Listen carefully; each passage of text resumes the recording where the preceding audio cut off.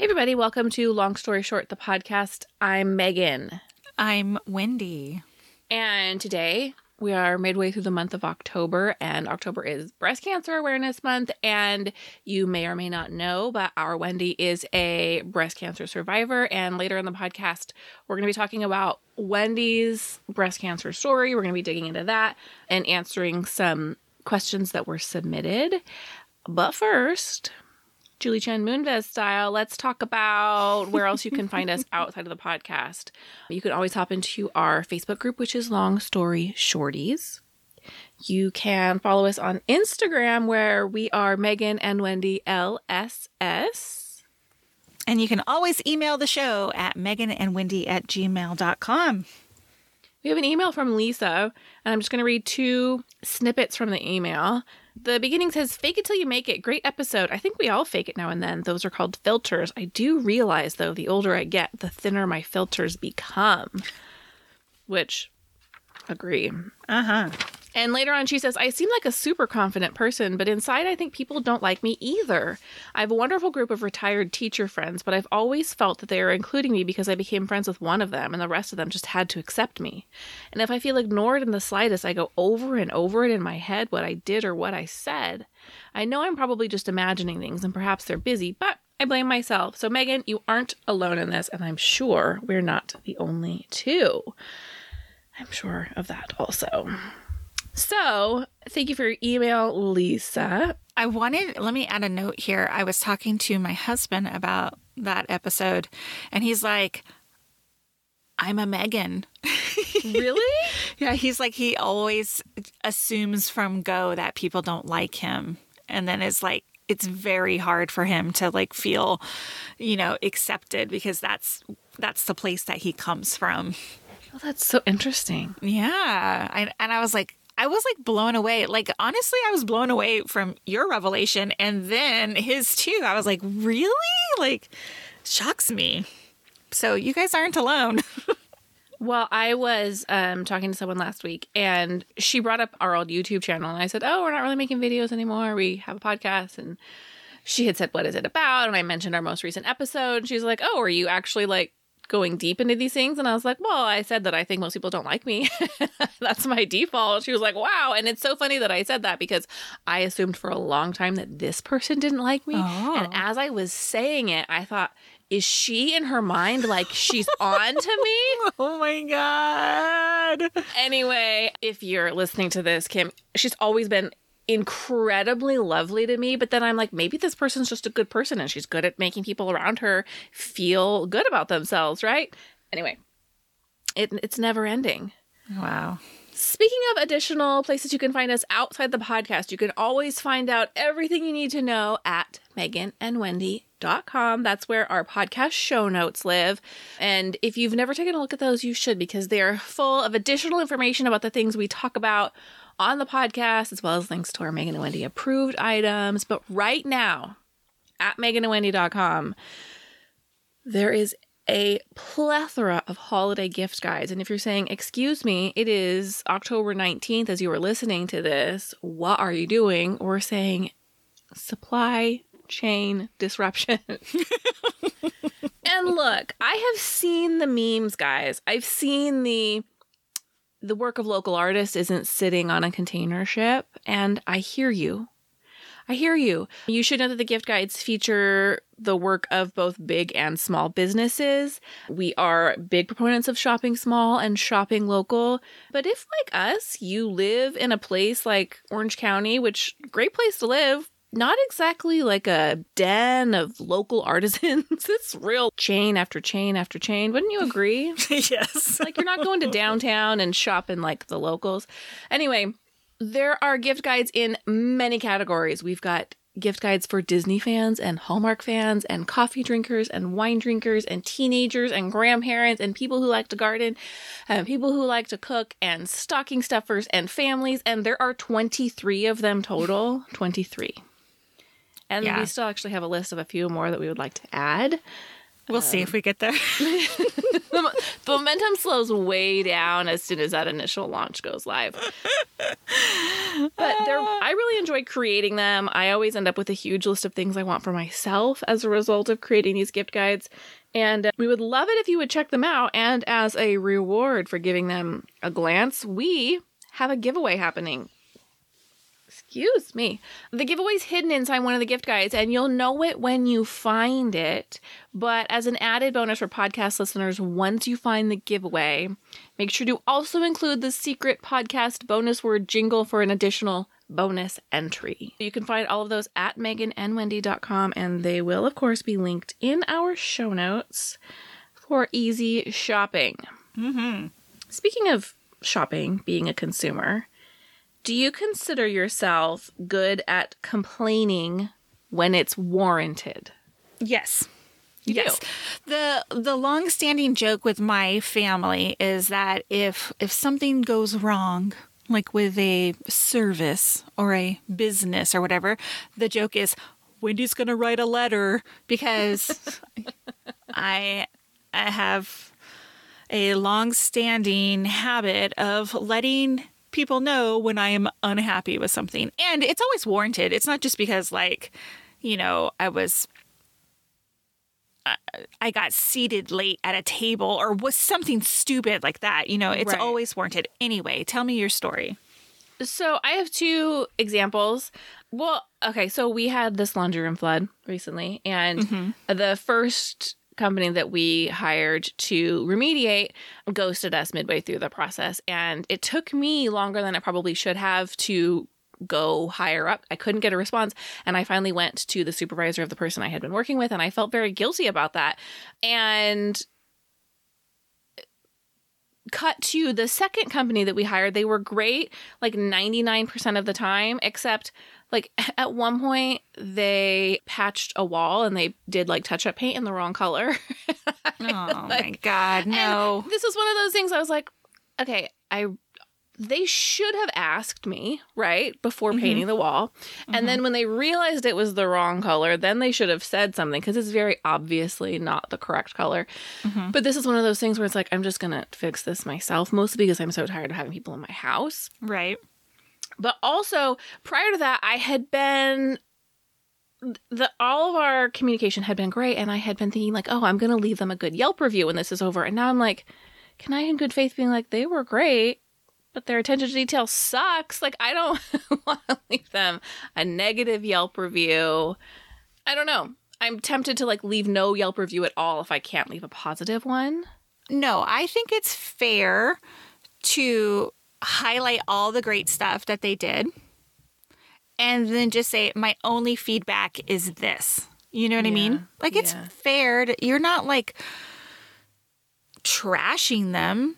No, making a mistake with the paint color is no big deal. Just say, hey, looks like we have the wrong paint. Like, can you let us know what the right one is so we can fix this? Okay, I have a question. What did they go through your garage looking for the paint? Did they try to like paint match it? What did they do? No, they had the paint for the inside of the laundry room, but the laundry room is a different color than the hallway. And they also had to patch some paint in the hallway, and they're close in color, but they're not the same because we did like a shade darker in the laundry room. Yeah. It's very obviously different when it's on the wall. So I think they just assumed, oh, these two rooms are both gray, we're just going to use the same paint. And then when it went on the wall, I know they knew it was a problem because Wendy, you'll remember I was texting you. I was like, something's happening. They got real quiet and they're whispering upstairs.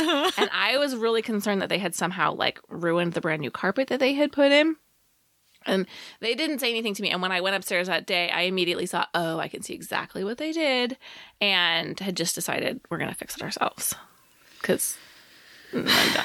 Yeah, no, I definitely think it's fair to, because think about it from our shoes. We go to Yelp for everything, right? I do, yes. And don't you want an honest review? Yeah, yes. I do. And you're not trashing them. Everything is either 5 stars or 1 star. And sometimes... I think it's, and as my dad would say, like, that's a learning opportunity for them. You know what I mean? Like, my dad is a business owner and he deals with like Yelp reviews all the time. And so if the feedback is, hey, you guys fell short in this area, that's where they can learn from. So yes, Well, I think but to be fair, I never said anything to them, and I feel like they could come back and be like, hey, you never told us we made this mistake. We would have fixed it. And I know they would have come back and fixed it. I was just at the end of my rope of having people in my home at that point. yeah, I get it. So then I feel like, well, is it fair? I don't know. I have to think on that. But I am the kind of person who will not complain sometimes to my own detriment. For example, part of our pool contract included this month-long startup service because it's like takes a while to get the water balanced and get the filter set up and everything. And so our pool guy contractor contracts with a pool service person, and it was supposed to be for a month. And last week he comes to me and he was like, okay, today's my last day. It's only been 2.5 weeks. And so I said, okay, thank you. And then I contacted my pool guy and I said, hey, can you let me know how long that contract was for? I just was unclear, wanted to be sure. And he's like, oh, it's for a month. And so I said to my contractor who had hired this person, that's what I thought. He told me he was done today. It's only been 2.5 weeks, but I wasn't sure what to do. And then I just let him handle it. And then the service guy called back. He's like, I'm so sorry. I got the dates wrong. I'll be back next week. No big deal. But I was very close to just not saying anything at all. And then it would have been fine. Like we would have just moved on with our lives. But again, I'm not the rock the boat person, even though I'm like silently like, oh, well, you're not actually done with the job. Yeah.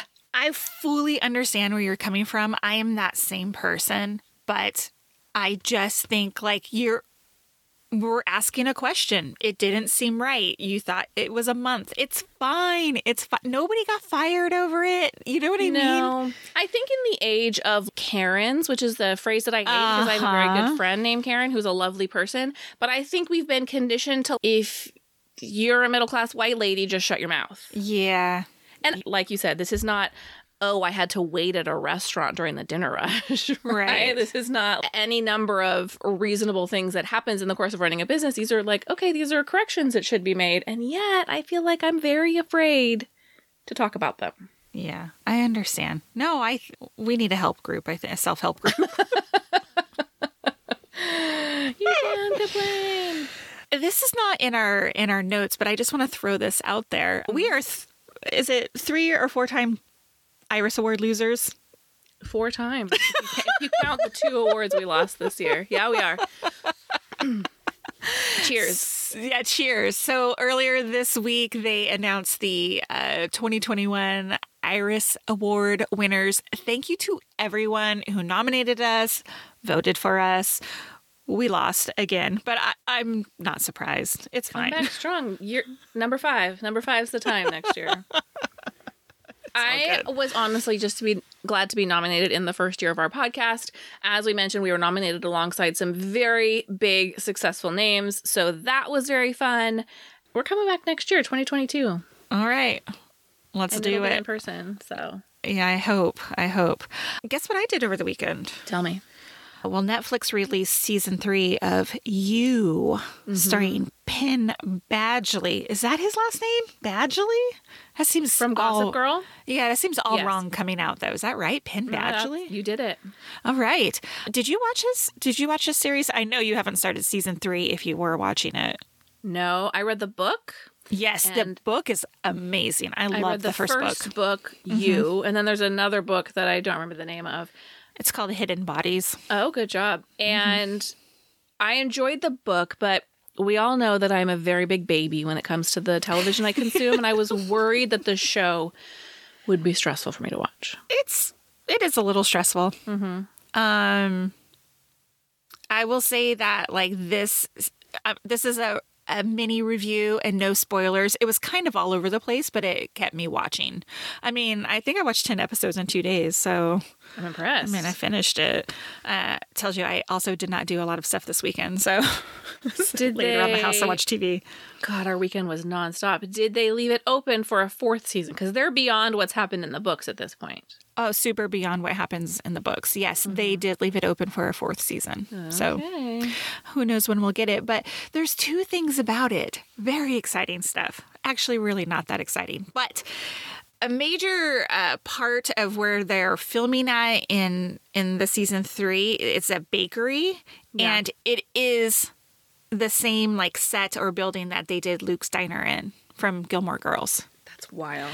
And I was like, that looks really familiar. Like it felt the same. So like I Googled it and of course somebody on Reddit was talking about it. So that's on the WB lot. I don't really know. It's not like a sound stage. Do they film inside that building? They must, right? Yes, we saw it. Don't you I remember? know. Yes, I totally remember. And which is so funny when you go see it because it's just like a blank slate. Like obviously the Luke's Diner sign is not there. Right. Just an empty inside of the building. But yeah, they do use, I'm pretty sure that building has an interior that they shoot in as well. Because it looked exactly the same. Like they were sitting in front of the windows that face the street. And, you know, it looked exactly the same. And even the bell on the door, you know, when you come in, Yeah. it sounded so familiar. I was like, is that the same? Like, I don't technically know if they're adding that in post-production. I was just going to say, I just assume that was like a I don't know. It sounded the same to me. engineered sound. Okay. I want to know if anybody watched it and had like, you know, Luke Diner's vibes watching it. This season also stars, and I'm going to say stars, he's like a minor player, Scott Michael Foster, and I know you know that name. I do. He was in a Hallmark movie this year called Love for Real that we reviewed on our bonus podcast, but he's also in Greek or was in Greek, and you know him how somehow? Oh, no. Somebody's boyfriend or brother or something. Different Greek character. Oh, shit. Are you serious? I thought Yeah, for yeah, yeah, sure yeah. this was the same dude. No, Jake McDormand, who was also in Greek, is a friend, the brother of a friend of mine. But Scott Michael Foster played Cappy in Greek. Of course, he was also in Once Upon a Time. He played Kristoff. I had to look up Love for Real because I had no memory in my mind. But that's a Hawaii set movie. Yeah. Which we liked. I'll leave We a link. did. I'll We leave a link did. to it. He's a real douchebag in this season Oh, of bummer. You, but yeah, it was good. So if you guys haven't watched this season of You, I recommend it. Well, thank you for that. Now you have a question for us. When did everybody start calling Homecoming Hoko? I freaking hate it. Like, I have such a visceral, like, response to it. I cannot stand it. And I especially hate it when I see moms use it on, like, Facebook or Instagram. I can't stand it. I hate it so much. Why? I don't know, but I will say that I caught my kid using the abbreviation in a text this weekend.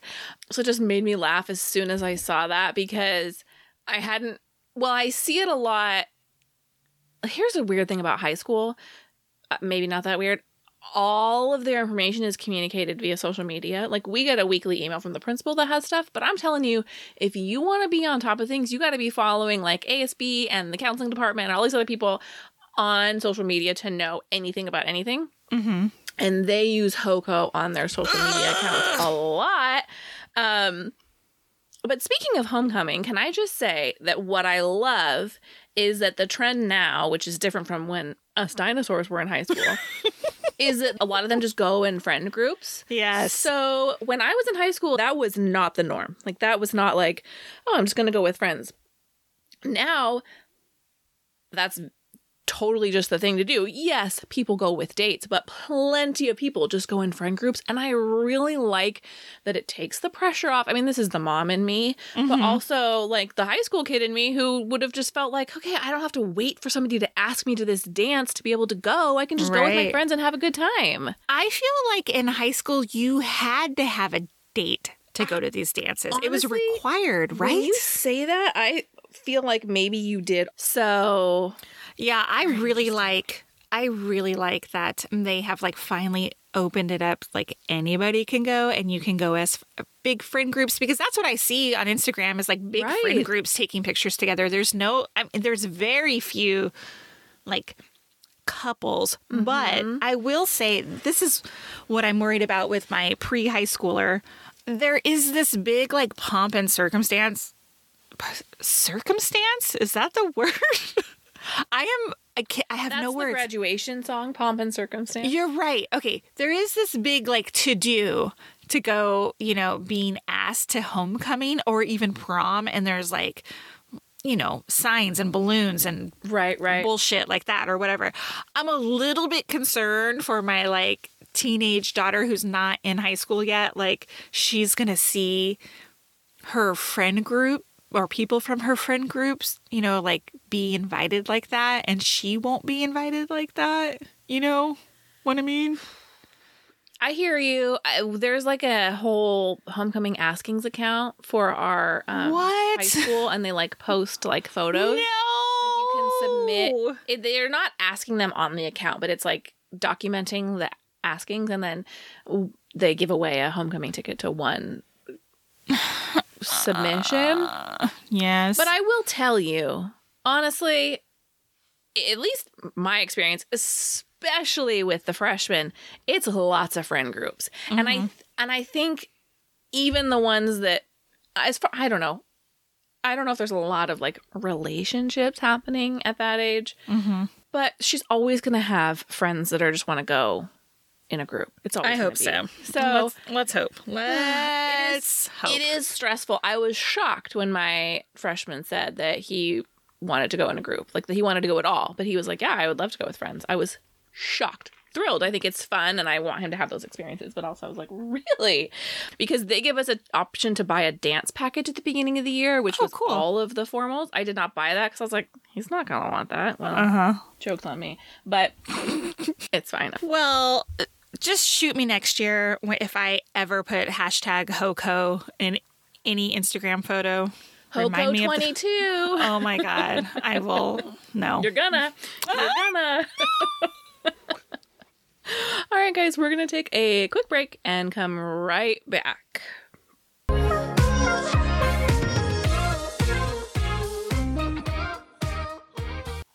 All right, we are back. And as mentioned, we are talking Wendy's story this week. And the way we're going to do this is we have some like basic background and then answering some submitted questions. So we're just going to go through it, and I'm going to take a back seat as the questioner during this segment. So let's hop right in and start at the beginning and talk about how did you or your doctor find it? I wanted to change that wording, but couldn't make it happen. That's okay. So at the time I was 33 and my infant daughter was 6 months old, and I was just starting to wean her from breastfeeding. And with those, changes to your breasts, after you slow down the breastfeeding, that's when I noticed I had a very hard, large lump mass in the like upper quadrant of my breast. And of course, like, you have that thought like, oh God, what is this? I'm dying, And then on the other hand, I was like, well, I am breastfeeding. This could be like an infection, and I can't remember what they call it. Mastitis. Yes, I thought it could be that. And so I called the doctor, my OB, and they like went through like all these questions, like, is it hot? Is it red? Is it this? Is it that? Whatever. And it wasn't. So they're like, all right, well, come on in. And because I think those symptoms are a sign of, okay, say it again for me. Mastitis. Yeah. Like for some reason, I cannot say that word. Mastitis. Yeah. Anyway. And if you've ever had it, I'd rather give birth to another 9-pound baby than have mastitis again. Truly. Did you have it? You had it? Oh my God. And that was actually why I had my first mammogram, oddly enough. Oh, interesting. Yeah, a little reverse of that, but yes. Oh my gosh. And were symptoms like hot? Was it hot and red? It was hot, and usually get a fever. Like, I didn't even have to go to the doctor right away. I called and I was like, I have this lump and it's hot. And I just started running a fever spontaneously. And they're like, yeah, that's mastitis. They don't even bring you in if you're breastfeeding. They just call in an antibiotic. Oh, wow. Wow. Very interesting. Well, I didn't have any of those symptoms. So I had come in, like, and you know how hard it is to get like an appointment with the OB, especially when that's like delivering babies every day. So they like slid me right in. I went in. I'll never forget, like, my husband had come home for lunch because he needed to watch the baby while I went to go to this appointment. And she like examined me and she was like, okay, I'm writing you an order. I want you to drive directly from here to this breast care center and have this ultrasound. And I was like, all right. So like, here I am. I got to call my husband. I'm like, well, you can't go back to work. You have to stay with the baby because I got to go check this out. And so went to the breast care center, which they had like just opened, like within like the 2 weeks or something like that. I think I was their very first breast cancer patient there because they were kind of like startled a little bit. Like I wouldn't say like they didn't know what to do, but it was like, obviously I was like the first go, the guinea pig of the new center. So anyway, like we did like an exam and they did a needle biopsy and they were like, while you were there, same day? Same day. I did ultrasound and they're impressive. Like, right? I think it's because they weren't very busy. Yeah. They're like, let's just go, Yeah. Plus, I think I was so young. I mean, I was 33. I was young. I didn't have a history of family breast cancer. And so they're like, all right, we're going to biopsy this right now. And I think they were pretty certain that it was cancer, but without the results of the biopsy, like they couldn't tell me for certain, but like everything on their face was like, can you call your husband and have him come down here and meet you? And like, it was an awful day. Awful day. Plus I had the damn like car seat in my car. He had to take our baby to the neighbor. It was like so like chaotic. So they had him come down even though were they like, this is what we think it is, but we'll confirm with the biopsy? Yeah, they knew because they could see the lymph nodes on the ultrasound as well. Like they knew. And I was kind of hysterical. So they were like, they weren't just going to like put me in a car and like send me home, Mm-hmm. So the next day I went in there and the doctor confirmed that it was cancer. And yeah, I was basically like fast tracked. That's how I remember it. Like she called the oncologist and spoke to the oncologist like directly and was like, I have a 33-year-old. I need to get her on like your calendar right away. It was like boom, boom, boom, boom. Like I had surgery 7 days after my diagnosis. That's amazing. 7 freaking days. Crazy, right? And what surgery did you have? So I ended up having a lumpectomy. Mm-hmm. And that's just where they cut the breast open and take like the tumor and the tissues. Right. I also had lymph nodes removed. Mm-hmm. I think I had like 13 of them removed, something like that. So it's a little bit hard to explain, but some people choose to have like chemotherapy first to like shrink the tumor and then have surgery to remove it. For me, I don't know why we did it this way, but I had surgery first and then had chemotherapy and radiation following that. So I think a lot of it probably depends on like the size and the placement and their ability to get all of it. Right. Yeah, I don't really remember. I told you it was like so fast, 7 days. Like these decisions were made like that. So I don't, it's kind of a fog a little bit, but in the end, I ended up having stage 2 breast cancer. And that means the stages, mine had spread to the lymph nodes, but that's the only place where it had spread. So it hadn't like spread to the bones or the brain or to any other organs at that point, thankfully. But with stage 2 cancer, you usually have to do chemo and radiation, and that's what I did. I will mention this too. In hindsight, breastfeeding, the the breast that I had the tumor in never produced as much milk as the other one. And I wish I had like investigated that, but I just thought that was like a normal and thing. it is normal. I mean, I breastfed 2 kids and always had one side that was a bigger producer than the other. So I think definitely if there's something that you feel concerns you, talk to your doctor about it, but don't immediately be like, oh yeah, cancer if you're an uneven producer, because I think that's very common. Yes. So our next question is, what has breast cancer done to your sense of self-identity? That is a heavy question. Yeah. For me, since I had a lumpectomy and I didn't have to have both breast removed, I think that's like a bigger blow to self-identity. Like you're amputating a part of who you are. Right. Was that an option for you? Did they present like a mastectomy as an option, or did they not even go there? It was an option, but I chose not to. Right. I have a note about that later on. Okay. But as of today, I am at peace with the scars I have. I have a bunch of scarring. My surgeon was amazing, and she was thoughtful as to where she made her decisions, where she made her incisions at. So I think at first glance you wouldn't notice, a ton of scarring. But the hardest part with all of my diagnosis was the decision to have my ovaries removed. On one hand, I thought it was very important to have the ovaries removed for long-term elimination of estrogen, because the kind of cancer I had was estrogen fueled, basically. Yeah. But the other part of it was it was very difficult to coming to terms with not being able to have any more children, because that wasn't part of our plan, Sure. So, the decision was taken away from you, whether it was right. or not. Right, exactly. So here's my PSA for the day. Don't ask people why they only have one child. I get that question so much. Only one? You don't want to have any more? No, bitch, I can't. You know what I mean? Right? Yeah. Don't ask people that.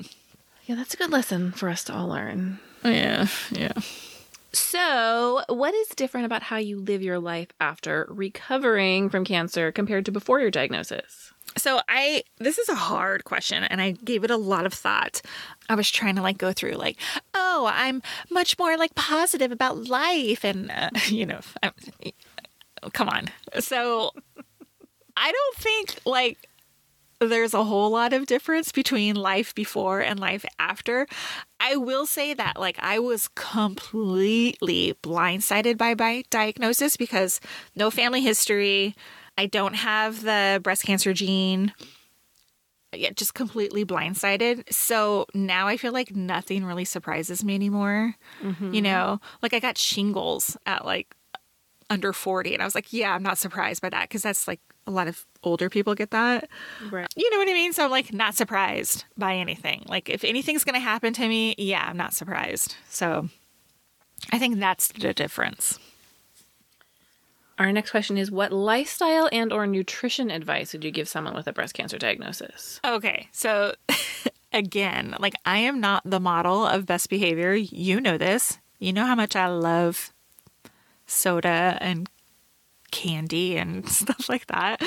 It's so funny because you read people who have been diagnosed or are survivors, and they're oh, I'm completely vegan now, or I only eat paleo now, or whatever, right?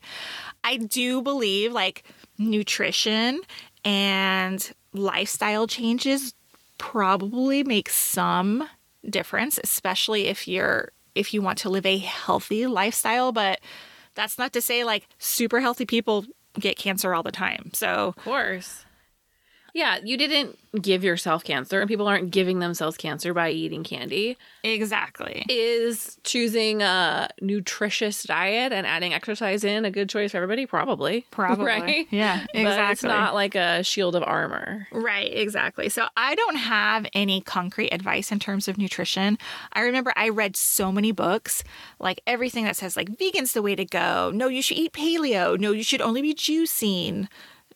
cut out all sugar, no alcohol. I remember one thing I read was like, if you eat walnuts every day, that like helps stave off breast cancer, like crazy stuff, right? Mm-hmm. I just think that moderation is the way to go in terms of nutrition, and exercise is important. And am I perfect at doing both of those things? No.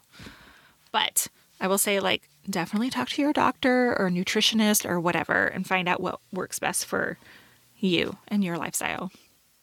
Indeed. Do you have any regrets in your surgical or treatment plans? I do, actually. You had asked earlier about the decision between a lumpectomy and a mastectomy. In hindsight, I wish I would have done the double mastectomy but at the time, like, the thought of removing my breasts really scared me. Yeah. I was like in my early 30s. I wasn't newly married. I think we were married less than 10 years at that time. My breasts are like a part of who I am. Like, to remove them was terrifying. And I was presented with the option of that I could simply have a lumpectomy just because of where my tumor was. It wasn't near the chest wall. It was pretty like up close towards the surface, and the surgeon could get to it. And so I chose the lumpectomy. I just thought it would be easier. The idea of reconstruction really terrified me. Just stuff that I read on the internet. And here's my second PSA. Stay off the internet. Do not Google this stuff.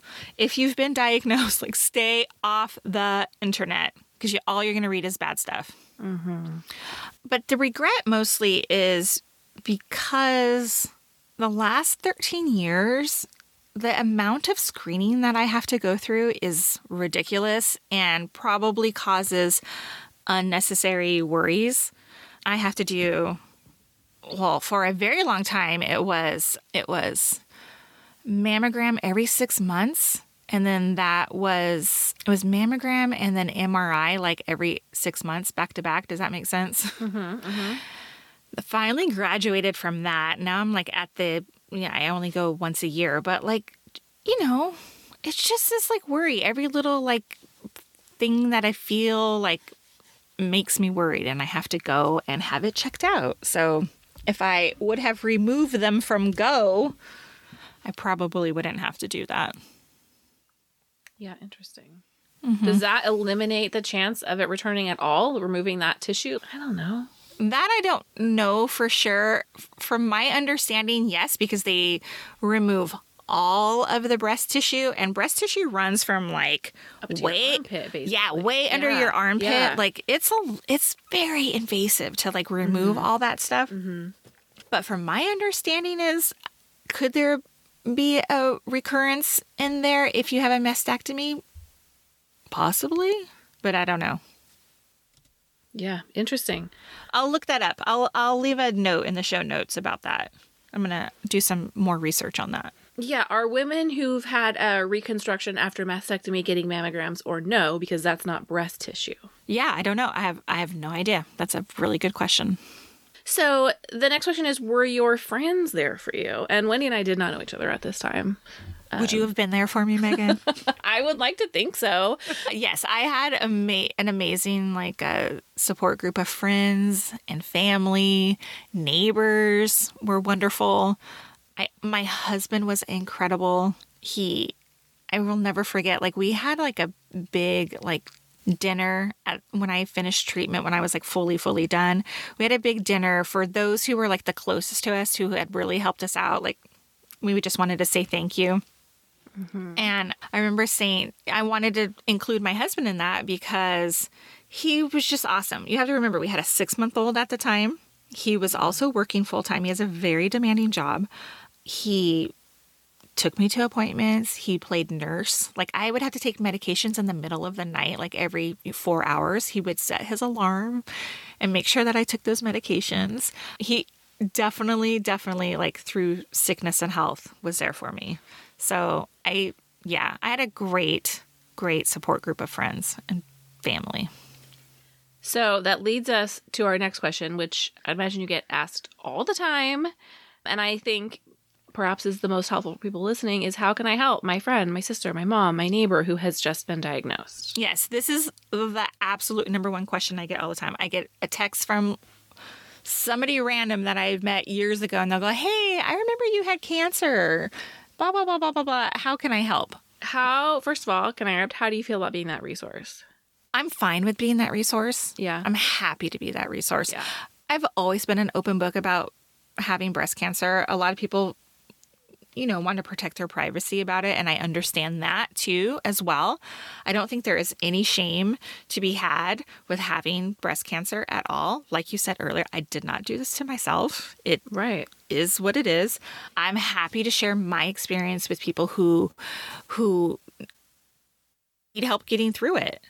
When I was newly diagnosed, I remember I didn't have any friends who had gone through it, because I was so young, and I needed to see that there were people who had, 10 years, 20 years out from their initial diagnosis. And I had to search it out and find it. And I did, thankfully, because I needed to know that there was like life after having breast cancer. So I am happy to be that resource to people that say, hey, yes, here I am 13 years later. Like, I'm still living. I want to interrupt you one more time before we answer this, because you just said 13 years. So I know I've asked you this before, but after your lumpectomy, is that the point at which you were considered no evidence of disease, and then they moved? Is that when you say your cancer-free date, is that your date that you work from, and then you started chemo and radiation after that? Yes, that's the date that I work from. It's different for everybody. There's no rule book on when you consider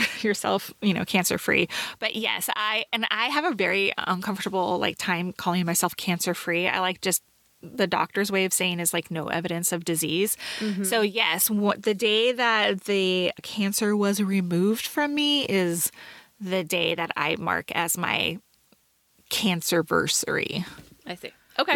Which is coming up. It's next weekend. So yeah, exciting times. Okay, so the first thing that you can do to help someone who's been diagnosed is time and attention.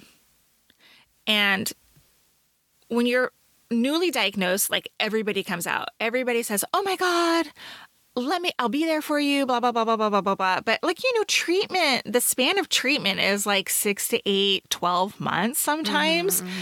Be there throughout the course of that treatment.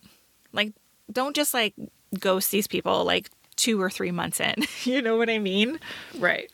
And I will say, especially at the end of treatment is a very scary time, because you've fallen into this pattern of I'm treating my cancer, and then you don't go to the doctor anymore in terms you don't get chemo anymore, you don't get radiation anymore, and then it's now what?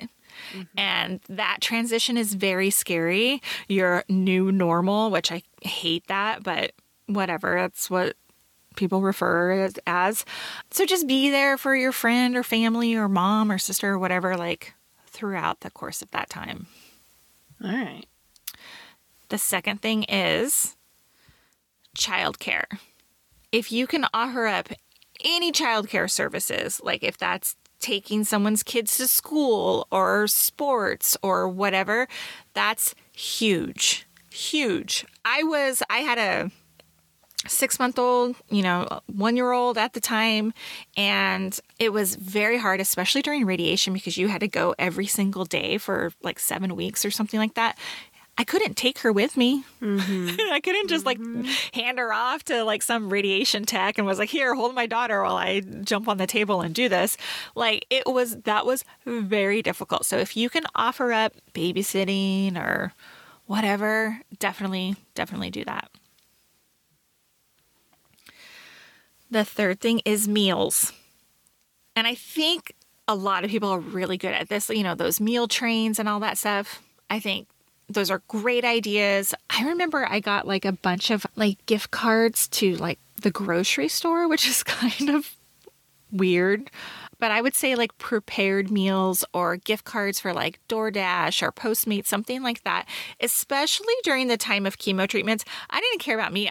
I wasn't interested in eating food, but I had a family who needed to eat, and I wasn't able to like, make dinner as normal or whatever. So just if you could like, provide a meal for them, that is super generous.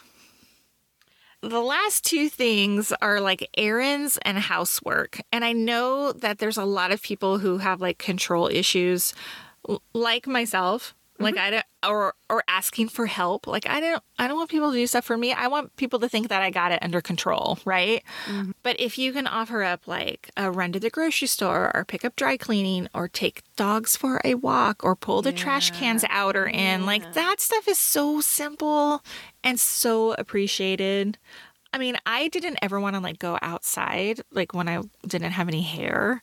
Like that was like awful to me. So I hated like walking the dog or pulling the trash cans out or getting the mail or whatever, I was like super self-conscious about that stuff for a while.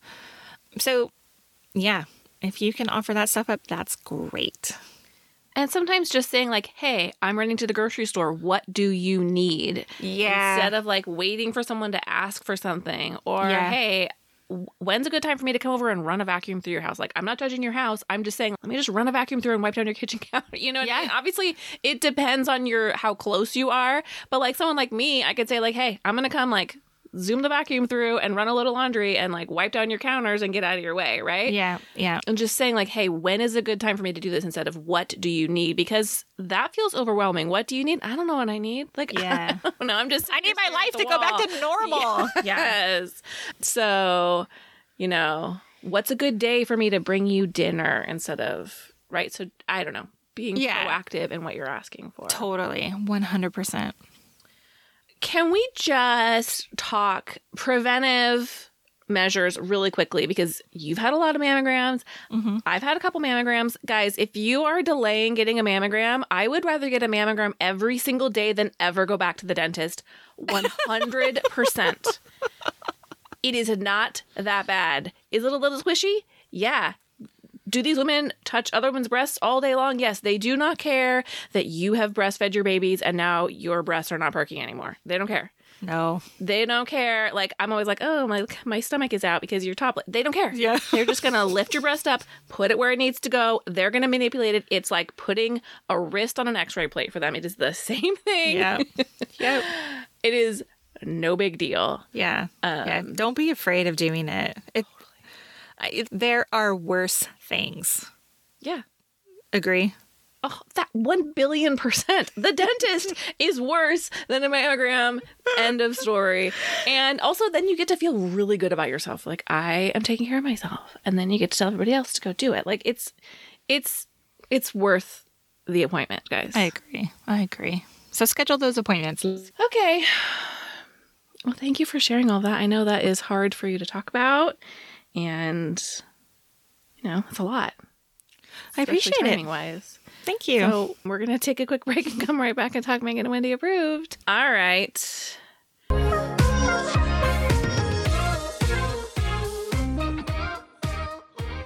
We are back with Megan and Wendy approved. And what did you I'm going to have you. No, I'm going to have you go first. Yeah, I'm tired of talking. Too much podcasting for me. Just kidding. So my item is a cube timer, and it looks like a large die, like a single dice. Uh-huh. And the one I have has 4 numbers on it: 15 minutes, 30 minutes, 60 minutes. 90 weird. minutes? No. What's the 4th number? Hold on. 15, 20, 30, and 60 minutes. Mm-hmm. And when it's on, you just turn the cube so that one of those times is facing up and it automatically just starts a timer for that amount of time.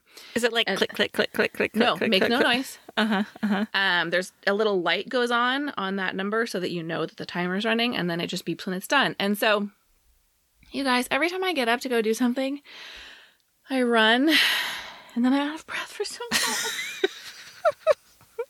Are you closing those rings? No. I use timers all day long. I have said before that I fully believe that I have adult ADHD. And they really help me focus. I'll set a timer and I'll be like, spend 20 minutes doing this task.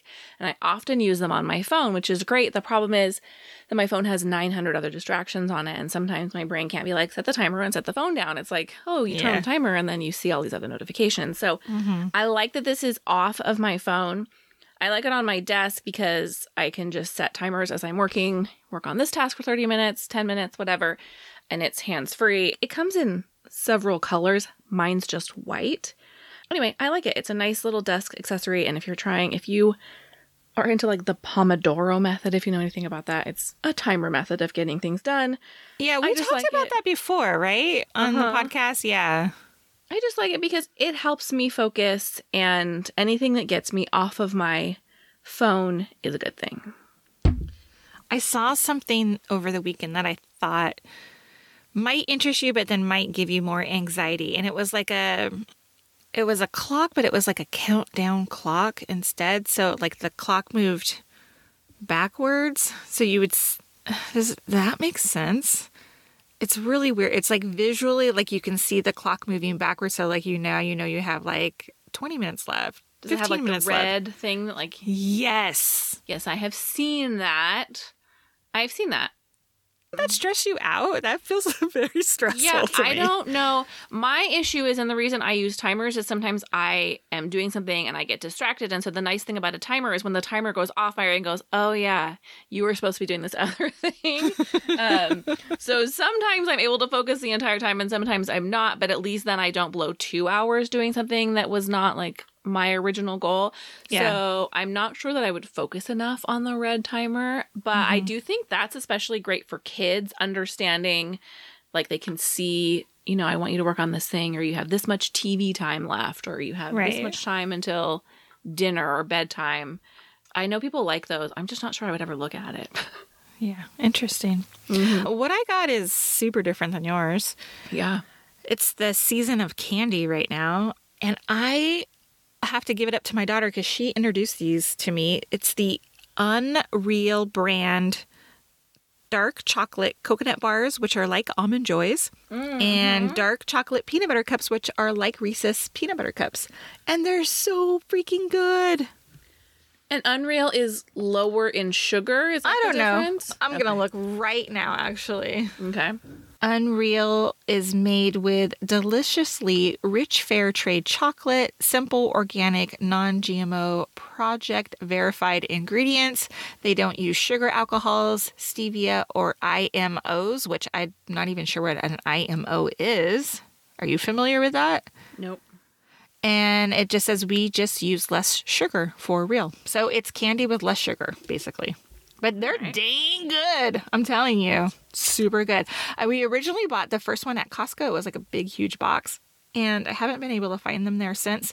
But I did find them at Whole Foods recently. They were it's the Halloween candy. It's like a big box of like 20 small size ones. We're eating them ourselves here. We're not giving these out for Halloween. Yeah, but I've never seen them in the little sizes, like a big bag of little sizes. I like that. Yeah. The Reese's peanut butter cups are so good because one, I call them Reese's peanut butter cups. One, it's dark chocolate, which I like. And two, the peanut butter is like so smooth. You know how Reese's is kind of like grainy? You mean delicious? Yes. I'm not knocking it. I love a Reese's peanut butter cup. This is a little bit different. It's just like a really smooth peanut butter. They're good. And they have ones that are like Snickers, M&Ms, which I'm really not interested in. Yeah, that's what they got. So, less sugar, guys. To be clear, you're still a fan of all regular full sugar candies. Yes, but these are really good too. I believe you. I just want to make sure I'm not going to be shamed for my candy stash. No. I'm going to come over with my like less sugar candy. No. You're going to swap my Nerds gummy clusters for the Unreal version. Yeah, but give me a real Coke, Come on. Man, I hadn't had a gummy cluster in a long time, and I bought a bag at Michael's this weekend and powered through it so fast. Look, when I eat that, like I get a real sugar rush. Like my head feels like it's going to explode. Yes. I feel like my blood pressure rises. feel like it's a direct IV of sugar into my veins when I eat those. Totally. But I like it. Are they available in the Halloween size? I wonder. Oh, I've never seen them, but you know, honestly, I don't want a small bag. Get out of here. They're small bags. Give me the family size sharing bag or nothing at all. We will be back on Thursday with our Girls Gone Hallmark bonus episode where we are recapping the final fall harvest movie of 2021, which is Advice to Love By. And then this weekend, Hallmark Christmas movies begin Friday, October 22nd. So get ready for that. We will see you on Thursday with our final fall review. Have a great week, everybody. Goodbye. Bye.